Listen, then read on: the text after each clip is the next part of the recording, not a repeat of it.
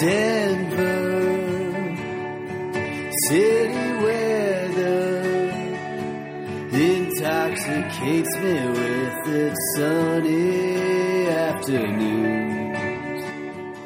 Hello and welcome to the Denver Diatribe, a weekly podcast of news, culture, and stuff as it pertains to Denver, Colorado, the most historically accurate city between Kyoto and Lincoln Hills.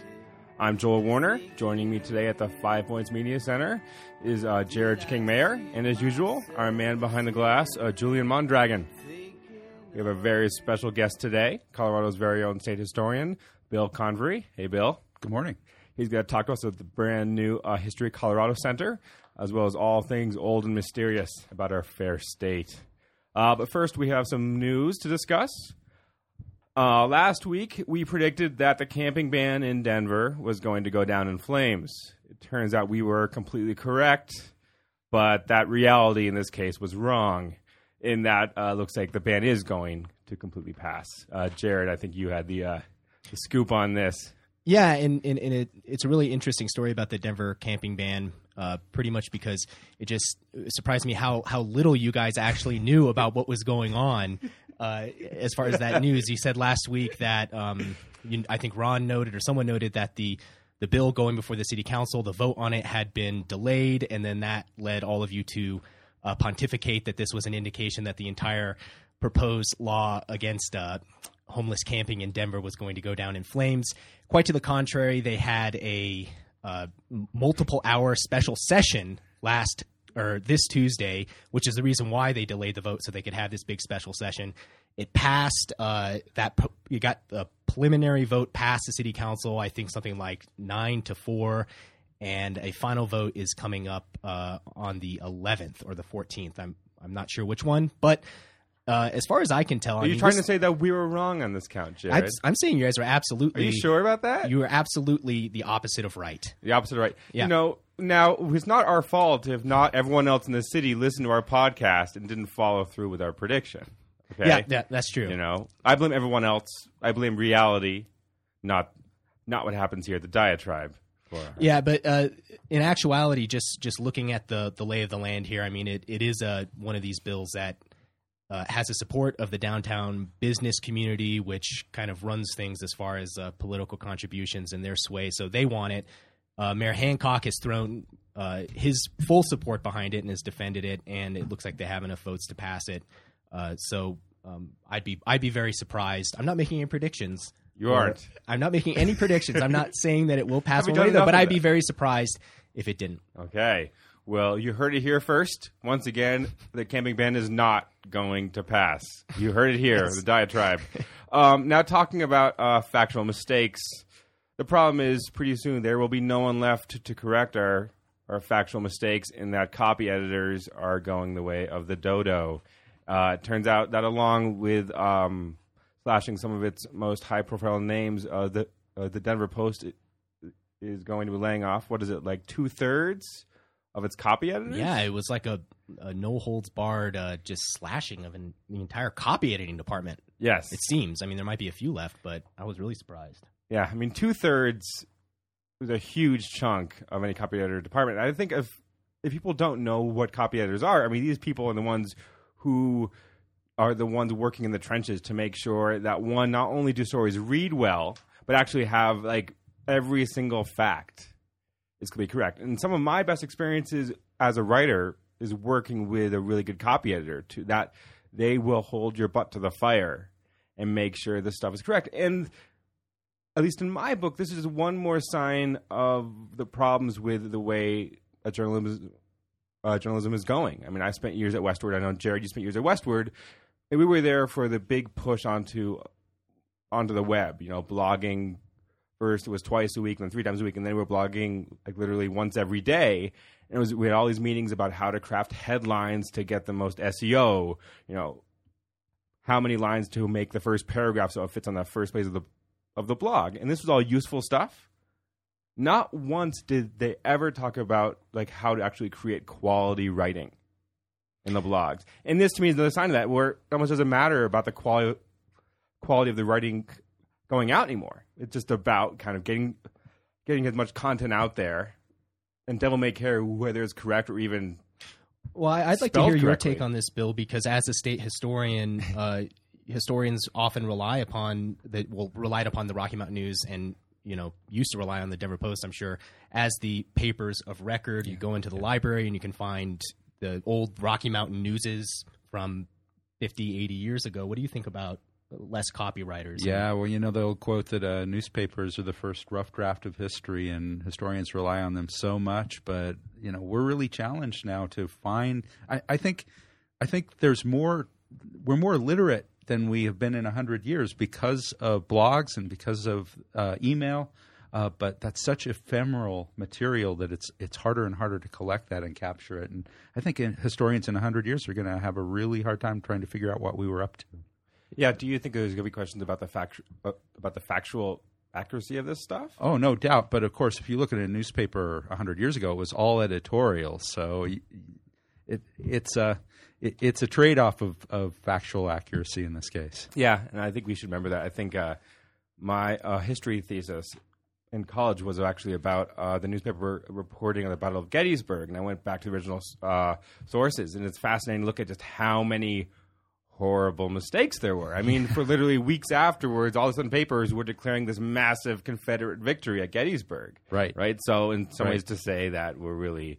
Yeah, maybe we're just coming around again. Yeah, it's fine. We want that. That's good. I will say one thing about this, though, is whoever the copyator that was assigned to Woody Page must have been about ready to commit suicide anyway. So this might have been a reprieve for that copywriter. So at least there was some, some honor and some kindness in not having to edit Woody Page anymore. Yes. Another thing that possibly could be coming to an end, not anytime soon, but discussion of the I-70 viaduct. I think there's discussion of putting it below ground, which to me is a fascinating story, and just the story of how these viaducts have separated communities. I always think it's a really, really cool story.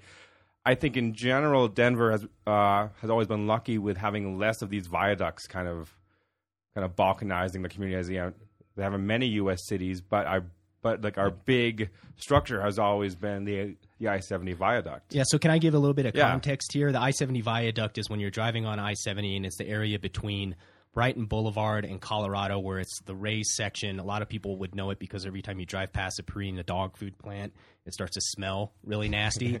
But welcome to Denver from the airport. Yeah, it's one of those. Smell it's like one of those dog like olfactory indicators. Okay, now I'm driving through North Denver right there. But the fact of the matter is that those neighborhoods up there were there obviously before this highway came through, and when they built this highway, it severed the neighborhoods, Elyria, Swansea, and Globeville, cut them off from the rest of Denver. And I've always found Globeville to be a pretty interesting place because you go there and there's this community of people that live there, but you feel like you're in a bubble. It's really funny because there's I-70 on one side, there's the Platte River on the other side, I-25 on one side, and you are geographically boxed in. And they've been trying for years and years and years to figure out what to do about this viaduct. It's crumbling. It's falling apart. For a long time, they were thinking about trying to make it go north. Am I correct? Like maybe up along the Platte River. Yeah. And that kind of fell through. And then this idea, let's just drop it. It's not a tunnel necessarily, but it would kind of be like what they did with T-Rex, right? Mm-hmm. Where it's dropped below ground, and then some section of it would, kind of be like a covered area where people could walk over. But it's like what an intriguing idea, and why didn't they come up with this plan earlier? I mean, my assumption is, Bill, do you have thoughts on that? I think it's because it's really expensive. Yeah, I think that's part of it. And the original highway grids were really kind of brutal architecture in a lot of ways. There was a plan to run a viaduct right through the center of downtown Denver, which would have essentially done the same thing, separated downtown. That was a bridge too far for them, I guess.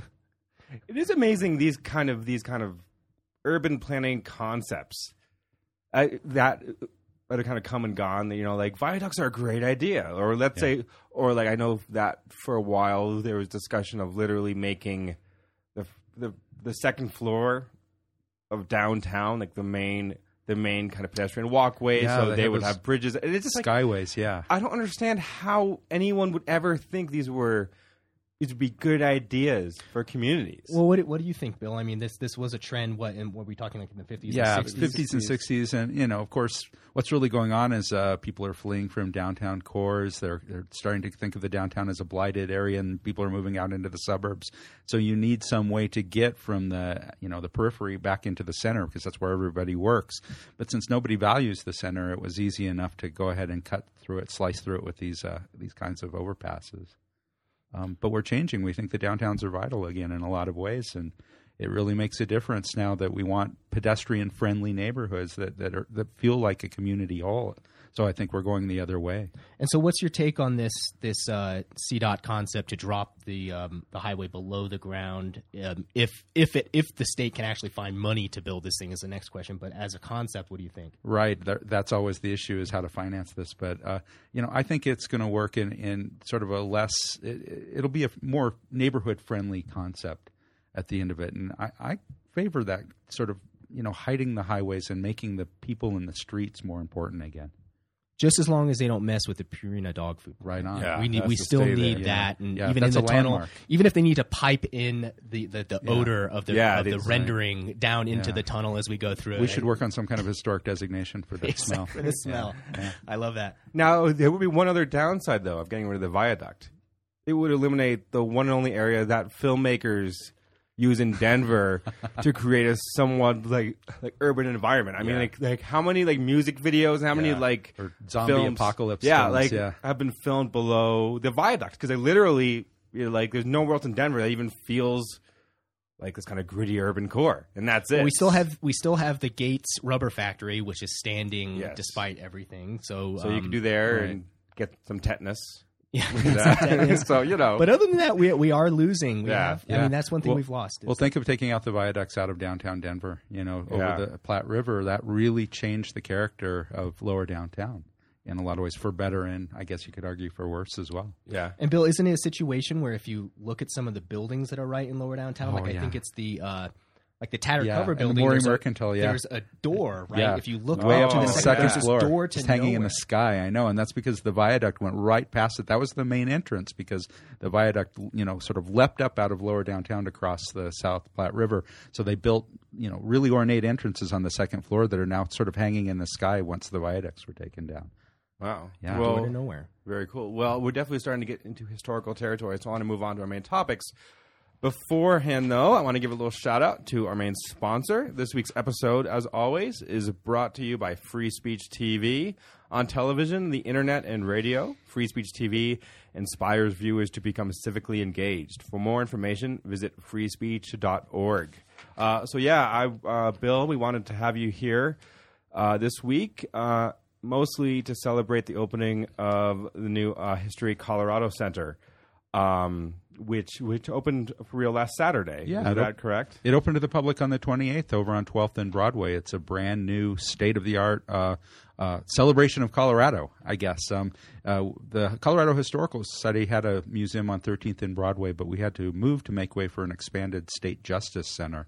And so we had the opportunity to build a brand new building with new exhibits for new audiences, new approaches. It's really great. And so the old building, a lot of people might remember it if you actually went to it, was in that kind of slanted. Yeah. The building was literally slanted at probably like a 30-degree angle, but it kind of went up. But the Historical Society was in the basement of that. And so were there problems with that building? Wouldn't the roof Where to leak or start? something like that? Yeah, well, it looked like a big brown doorstop. We can start there. And it was built with that same ethic that gave us viaducts all over the place. It was a very brutalist, modern architecture, which is nice in its way, but the design was compromised because it flipped with the State Justice Center. It really wasn't what it was intended to be.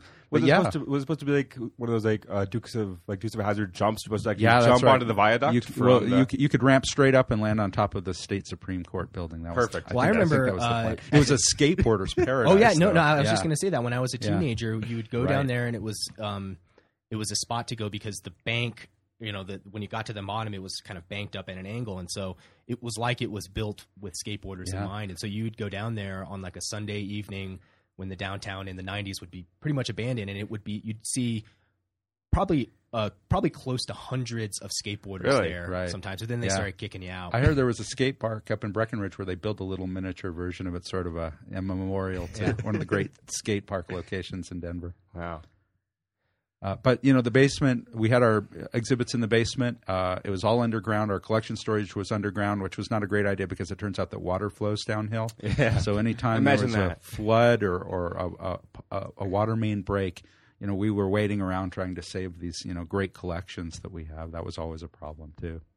So, and it sounds like just kind of transferring all this stuff from this old place, new place. I mean, this was a whole ordeal in itself, right? It was incredible.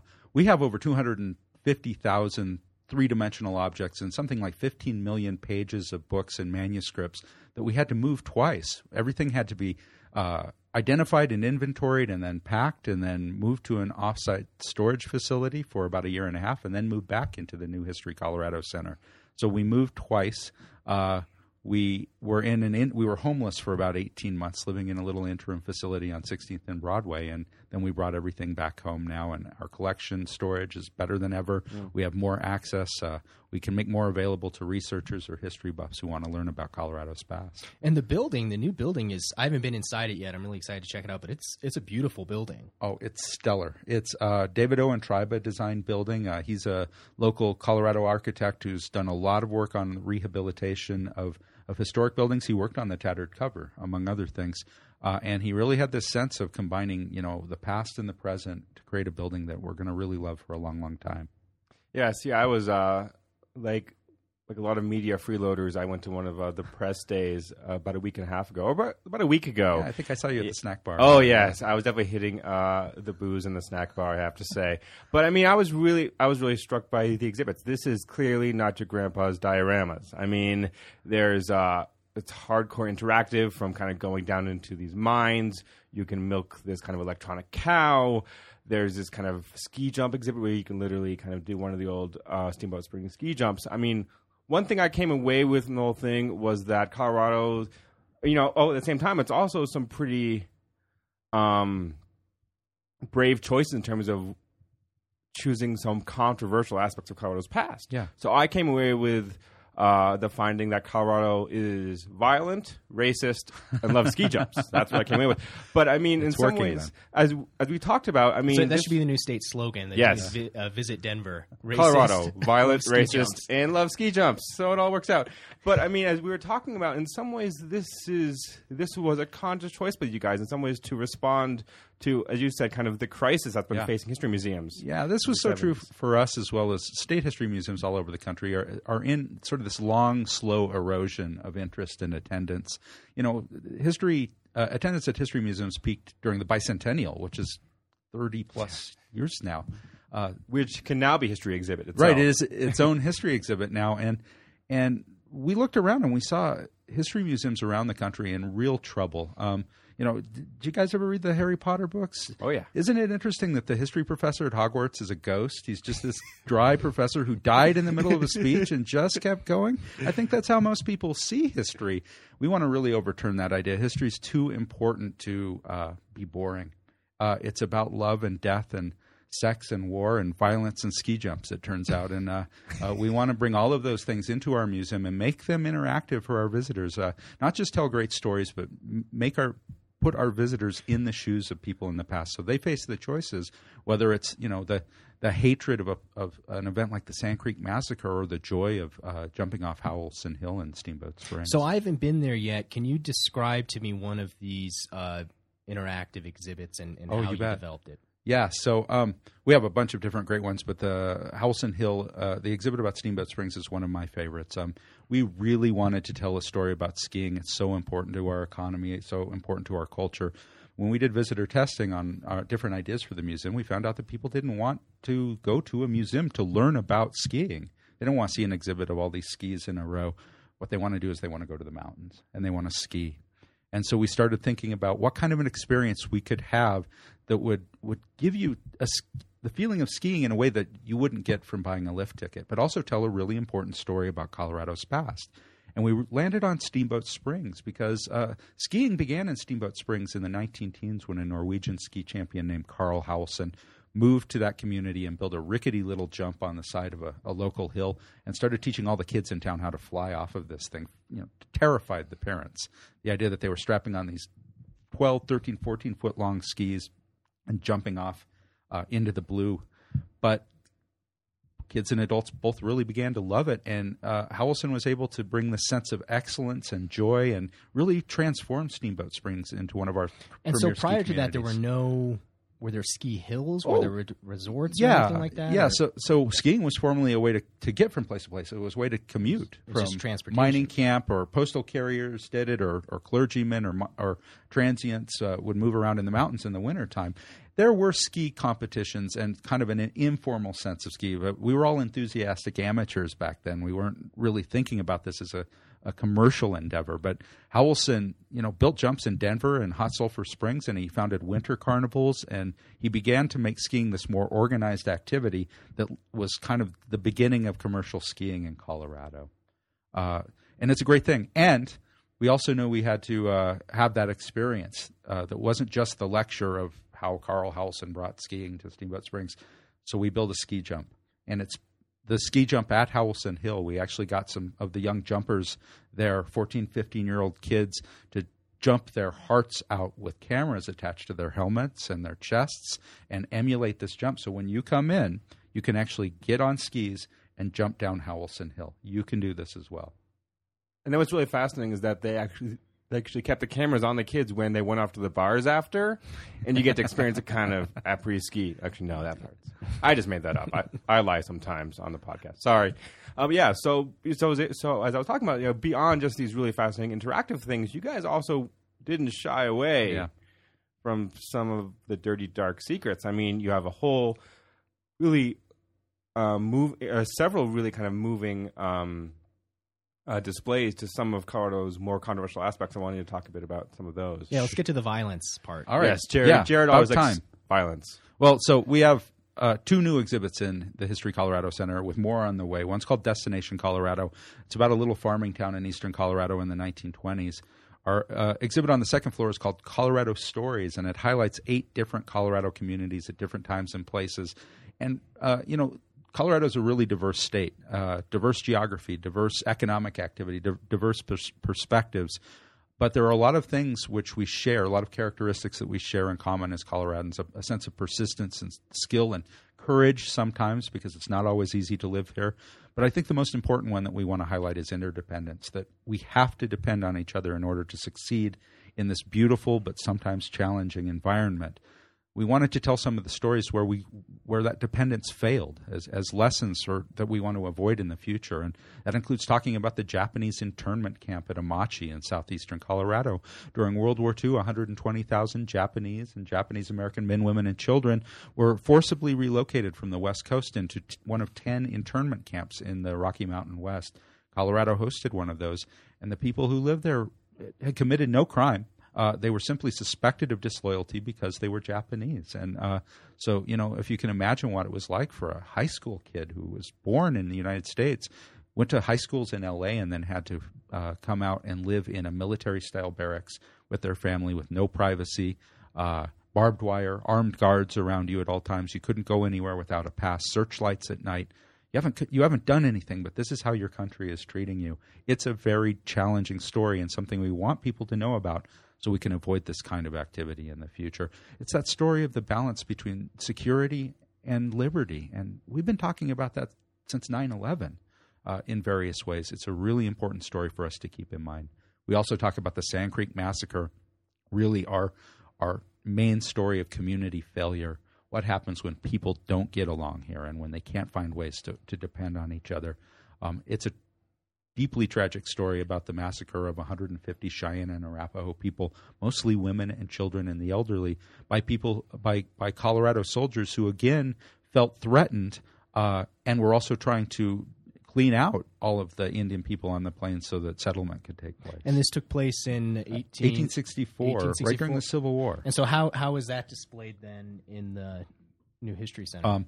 It's such a challenging story that we really kind of cordoned off that section of the exhibit. It's its own enclosed space, And it's the most complex story, in many ways the most challenging story we're telling. So it's told in kind of a chronological fashion through a theatrical display of projections of the words of different men and women who were involved in the massacre on different sides. Black Kettle, the chief of the Cheyenne and Arapahoes at that site, we have his words describing what happened before, during, and after the massacre. We have the voice of a military officer, Silas Soule, who was morally objected to the massacre and refused to order his men into the conflict. We have the voice of a 12-year-old Cheyenne girl named White Buffalo woman who survived the massacre and said afterwards that she always slept with her moccasins on because she never knew when she was going to have to run in the middle of the night. We have people like John Shivington, who was the architect of the massacre, explaining his point of view, not because we agree with it, but because we want to understand how people can start thinking in a way where they think that the murder of women and children is justifiable. I have a bone to pick with you guys about the whole bring it. Sand Creek Massacre. So as part of being a media freeloader at the event, I took that great, colorful book you guys have. Yeah. It's this great. It's like 50-page, really nice book about all the exhibits. And that night I was flipping through it with my 4-year-old son, and of course the 2-page, beautifully kind of painted depiction of the massacre. My son is like, "Well, what's this, Daddy?" And I'm like, "No, let's go to the pages about the ski jump." Yeah, He's like, welcome "No, to our world." No, I want to go back to this, but tell me what's going on here. And having to try to describe a massacre of civilians to a 4-year-old in ways that are appropriate. Tell me about it. You caused some nightmares there, Bill. Well, and I know that I went to the history museum, and even my daughter with her school, they take a lot of trips to the Colorado History Museum. Even now, what do you find are the stories and the pieces of history that young people are most attracted to when you sort of see them interacting with it? That's a really great question, and we really deliberately worked on creating different layers of stories for different age levels. That for the 3'6" level, the farm and the barn in the Destination Colorado exhibit, where kids can actually go and collect eggs or milk the cow in the barn. I enjoyed milking the cow. It's really great. I have to say, I spent some time milking the cow. Yeah, I don't want to editorialize about what that means exactly, but it is a satisfying experience in some way. I'll keep that to myself. Was there beer coming out of it? No, just it's light. I know how focused you are on freeloading at these events. So. I have.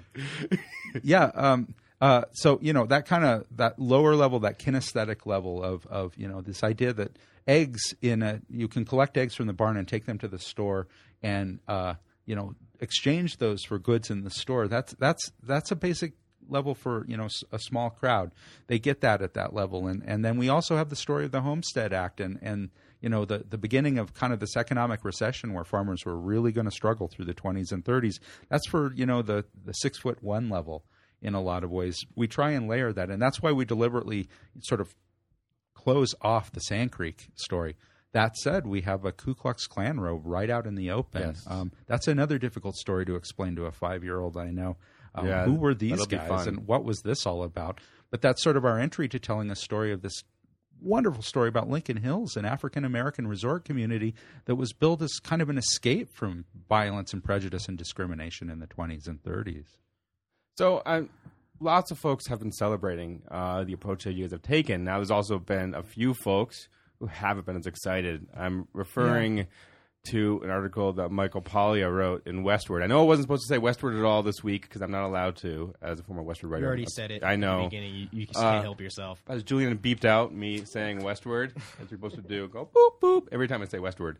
Anyways, Michael Paglia wrote about the New History and so what was his Center. gripe? What was his beef? He loves the architecture, but he was just complaining about how the exhibits were all based on kind of consumer surveys, and it was this kind of, I think he put it like kind of a lowbrow, high entertainment approach to museums and whatnot, and he really didn't like it. And I mean, I think Jared and I have thoughts on what Michael Paglia has to say, but I was wondering if there's anything that you felt comfortable saying. Well, I mean, sure. a move to make museums more interactive. Some traditionalists or other people might look at it and say, "Well, this is just an amusement park. This is a Disney-fication of history." and watering it down in some ways. What do you think about that? Hey, Mr. Pauly is entitled to his opinion. We have no problem with that, and we know that not everyone's going to love what we've done. But for us, we came out of the model of having sort of the holy of holies, the sacred object on a pedestal with a spotlight, and nobody came, and that's not sustainable. We just can't build reverential exhibits that are so inaccessible to people that nobody wants to bother with us. That's not a way to move into the future. We have to create experiences that are memorable, and so that people will want to come back again and again to bring their friends and their family. And that means that we did broaden out the interpretation in some ways, and we create some experiences which I know for a purist are not going to be the best experiences. And we have, for the time, put away our dusty old dioramas, but they're coming back. This is just the first of 3 phases of opening, and so we're going to have different kinds of experience over time. But if we really want to be a museum for the future that is around for 100 years for our grandchildren and our great-grandchildren, we have to find ways that people will come and then come again and come again. So yeah, we listened a little bit to what our visitors wanted to know about and what their level of knowledge was and what misinformation that they brought with them to the museum that we knew we were going to have to address. It makes for better and more accessible exhibits, and I think more memorable exhibits in the long run. Can I ask a question about Denver history? There are, Denver has a very colorful history. You had mentioned earlier the rise of the Ku Klux Klan in Denver, and there's a lot of photos that you can see of, the white hooded Ku Klux Klan members marching down the middle of Denver and having these huge rallies.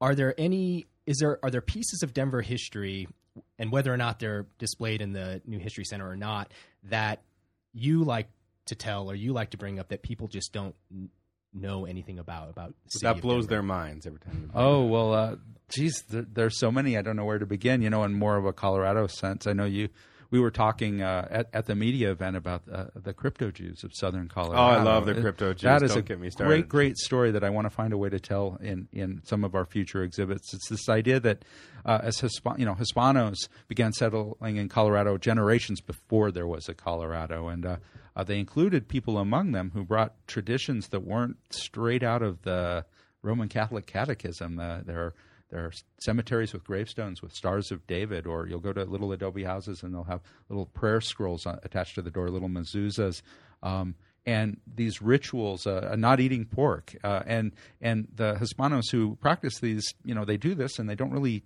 have a reason why. It's just what their family has always done, or menorahs. And looking back, what you find out is that when Spain began to move into the New World in the 14 and 1500s, a lot of Jewish people left Spain to escape the Spanish Inquisition, and they ended up in Central America and then slowly kind of kept a step ahead of the Inquisition by moving north into what's now the United States, into New Mexico, and ultimately into southern Colorado. So there are these Jewish traditions in a very Hispanic Catholic society that date back 400 or 500 years. It's really a wonderful story, and one that I don't think a lot of people know about. Yeah, to me, it's one of the most fascinating stories that I've found in Colorado, and in part because, as we were talking about, it really ties into what's going on today in this real personal level. I mean, I know people. I've talked with people, basically college students, who've taken courses on this and have come to believe, looking into their own family histories, that they have this crypto Jew history, and it's really divisive within their own family. I mean, you have these strong kind of Catholic Hispano families, and all of a sudden the younger generation is saying, well, wait a second. The name Crypto Jew, that sounds like something out of a Dan Brown novel. Is it? Yes, do they call themselves crypto? They identify as Crypto Jews, or is this sort of a label that has been placed on them? I think it's a label, but it's the idea that the Sephardic Jews who fled Spain were practicing Judaism in secret because they didn't want to be found out by the Inquisition. So they didn't advertise the fact that they were Jewish, but they still practiced cultural traditions. And over time, over generations, sort of the knowledge of where those traditions came from was lost. And so, after dozens and dozens of generations, you have people who are, involved in these practices, but don't really know why. It's just because it's the way their grandparents did it. So I think that's sort of a label that was imposed from the outside. Crypto Jews. Any other Colorado stories that you haven't been able to get into the Museum of King because that are just too controversial, or maybe any memorabilia or any historical artifacts that you mentioned are we're sitting on dusty shelves or in a box somewhere, but there's no. You love it, but you can't. The Ark of the Covenant, for example, yes, clearly still in the basement. I'm not allowed to talk about that. Well, we have 250,000 objects, and at any given time, no museum has more than about 5% of their collection out. So they're always great things that we want to show, and we're hoping to get a chance to show in the future. One of my favorite things in our collection are these silver railroad passes that Otto Mears was a Colorado businessman. He developed a lot of the roads in the Western Slope and then a lot of the railroad systems. And when he had VIPs riding on his railroad lines, he would issue them these silver railroad tickets. I mean, it's like Willy Wonka, We don't print our tickets in paper. We print them in silver in Colorado. And they're just wonderful little VIP passes that, are no bigger than a credit card, really. But they really speak to the kind of the glittery promise of a place like Colorado. Any Elvis memorabilia? I know that Elvis had taken a liking to Denver, and was it the chief of police at the time? They had this very special relationship every time Elvis would come into Denver and do concerts. Anything that Elvis bequeathed the city? I'm not aware of anything like that. I know he did have a good relationship with the police in Denver, but there's nothing Elvis related in our collection that I'm aware of. Okay, not yet. Unfortunately. So now I want to go into the future. Yeah. Now, I want to go into the future. I was hoping Julian would have some sound effect about us going into the future, but he doesn't. So we're going to hold off on the fun sound effects. But yeah, so let's say we're 200 years in the future, and the new History Colorado Center has just opened. Michael Polya's still mad at it, still doesn't like it. What exhibits about contemporary Denver and Colorado 2012 do you think would make it into the new? Hey, it's never a good idea to ask a historian to predict the future because we are almost always wrong. See, we're always right here on the diatribe. We always predict correctly. But that's okay because that never stops us from predicting the future anyway. And I think there'll be something about the Ken Salazar presidential administration in there. But really, what I think most of our history will be dedicated to is how Colorado became District 1 of the Hunger Games, right? Because the capital city's in the Rocky Mountains. It's true. We are the future home of the capital of the Hunger Games Society, and I think most of our museum will be dedicated. But I thought that. Boulder was a location of where all the good people went in the stand. Well, that's true. How does this happen? How do you combine these two? I don't know. I think that's what we're going to have to reconcile at the new History Colorado Center in 200 years. Do you have any thoughts, Jared, about what'll be in the new History Colorado Center? Tim Tebow's helmet. Tim Tebow's helmet. Yeah, his jersey when floating in his holy halo. After he parted the Red Sea. when Tebowism has overtaken Christianity, right. He's the second coming of Jesus Christ, and everyone will be coming back to the first place in which he led a football team and the rise of Tebowism. And then they're going to run the Hunger Games, to recognize Tim Tebow. Yes, exactly. Yes. That's what it's all about. See, I was going to say stuff from Casa Bonita. I was especially going to recommend. You don't have to wait 200 years. When we open our Denver exhibit in the fall, we have a big piece on Casa Bonita. Because I was going to suggest that you could just take some of the food that they're putting out now and put it out there on a podium. It'll still be there. Taste the same. Yeah, exactly. Perfectly preserved. Yeah, that's a good thing. We love that place. And when we open our Denver exhibit in fall of this year, Denver A to Z, it's about 26 things that we just think are awesome about Denver. And it includes Red Rocks and the Brown Palace Hotel and the fact that we, put champion steers in the lobby of the Brown Palace during the stock show, but it's about Casa Bonita. It's about it's about Cheeseman Park and the fact that it's built on our original city cemetery. And we just think there's some amazing things about Denver that we want to share. Maybe we should throw that out to our listeners out there, all 5 of them, if you or 500 of them, actually. If you want to let us know what you think should be in the history of Colorado and Denver, those things that should be in the Museum of the Future. We'd love to hear it. Let us know. Cool. Well, I want to move on to our love and hate for the week. I want to start with Bill as your special guest. Do you have anything about Denver, either today, the past, or in the future, that you want to love or hate on? Oh, well, I'm loving the response of all the people coming down to the History Colorado Center, and we hope it keeps up. We think that this is really a special experience, and we want everyone to come down and see it. Very good. That was nice. Jared, love or hate? I have a quick love and a quick hate. A quick love, the fact that the civil unions bill, which has been meandering its way through the legislature, actually passed a pretty key House committee yesterday, despite thoughts that it would die again in the House. It actually passed that committee, so has to make it through another committee apparently, but it is looking at least a little bit more likely that Colorado could pass a bill to allow same-sex couples to enter into civil unions. My hate is the fact that the famous falling bear, the bear that in Williams Village in Boulder was photographed falling out of the tree after it was tranquilized. I'm Facebook friends now with Falling Bear. The falling bear was just such a magical, epic photograph and birthed so many great photoshopped internet memes and things like that. But it got hit by a car and died. Yeah. The falling bear yesterday. did. Which, I mean, wouldn't on US 36. Wouldn't the animal officers who kind of tranked it out of a tree, let it fall out of a tree, bounce into one of those like cartoon firemen nets, wouldn't they know they shouldn't just let this bear just start wandering off into the wild? They released it somewhere up in the mountains, but I guess it somehow made its way back down and was crossing the highway. It was looking for more of that good stuff. He said, "Give me more." And how of the did they know it was the same bear right away? And I mean, news traveled. It was still on that pose. It was still in that spread eagle pose when they found it. With the chalk drawing maybe on the ground. So, but I'm sad. The falling bear. Yeah. Oh well. Julian, do you have any love or hate this week? Yes, love to the Cinco de Mayo event tomorrow Oh yeah. at Civic Center, and we'll be there. Are you going to be setting up tables slowly? Yes. Okay, very good. Good. I have a love as well. We're talking all about museum exhibits. I want to give love to one other museum exhibit that I saw recently. I'm going to say it incorrectly. The Yves Saint Laurent. Yves Saint Laurent. Yves Saint Laurent Yeah. exhibit at the Art Museum. It's outstanding. Yes, I have to say, famous French fashion designer. yes. I was blown away. I have to say, it was one of the top exhibits I've seen in a long, long time. On the New Yeah, York it's over Center. at the Denver Art Museum. It's wonderful. Yeah, shout And all out the to those dudes guys. who are saying, "Oh, I'm not going to go see some fashion designer thing," but you have to go shove it because it's fantastic. What makes it so great? It's just so well done. I don't even build. It's just beautifully presented. There's a lot to see and a lot to do. It's great for kids. They have all these kind of fashion design interactives. Those guys are always so good. They make us sick. We love them.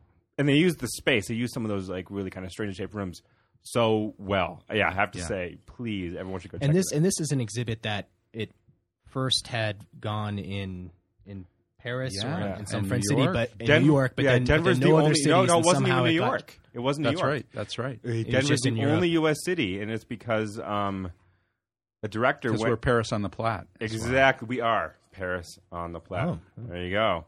Okay, well that's all the love and hate we have for this week. If you have something to say about today's topics or would like to share a little of your own love or hate, please leave us a brief message at 720-282-YELL. That's 720-282-9355. We need some good calls. We've sort of laid low on getting people to call in and leave their loves and hates. So True. we need some good love ones. and Call in. hates. We like that. I want to give a big thank you to State Historian Bill Convery for being here. Please, everyone, go check out the New History Colorado Center, 1200 Broadway in Denver. It's open every day. Come milk some make-believe cows. Our theme music is by the band Houses. Our web hosting provided by BlueChannel.com. You can watch us live on Friday mornings at 9 a.m. on nfnradio.com. You can listen to episodes on demand by subscribing to our podcast on iTunes, Stitcher Smart Radio, Google Listen, etc., etc., etc. For more information, check out our website, denverdiatribe.com, or find us on Twitter or Facebook. I'm Joel Warner, half of my co-host Jared, our production engineer Julian Mondragon, and our guest Bill Convery. Thanks for listening.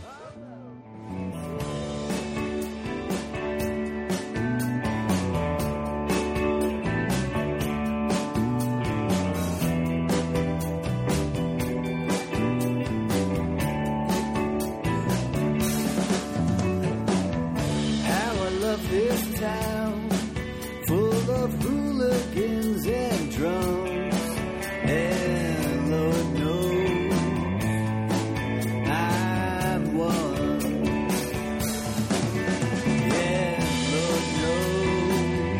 Lord knows I'm one. That's why singing.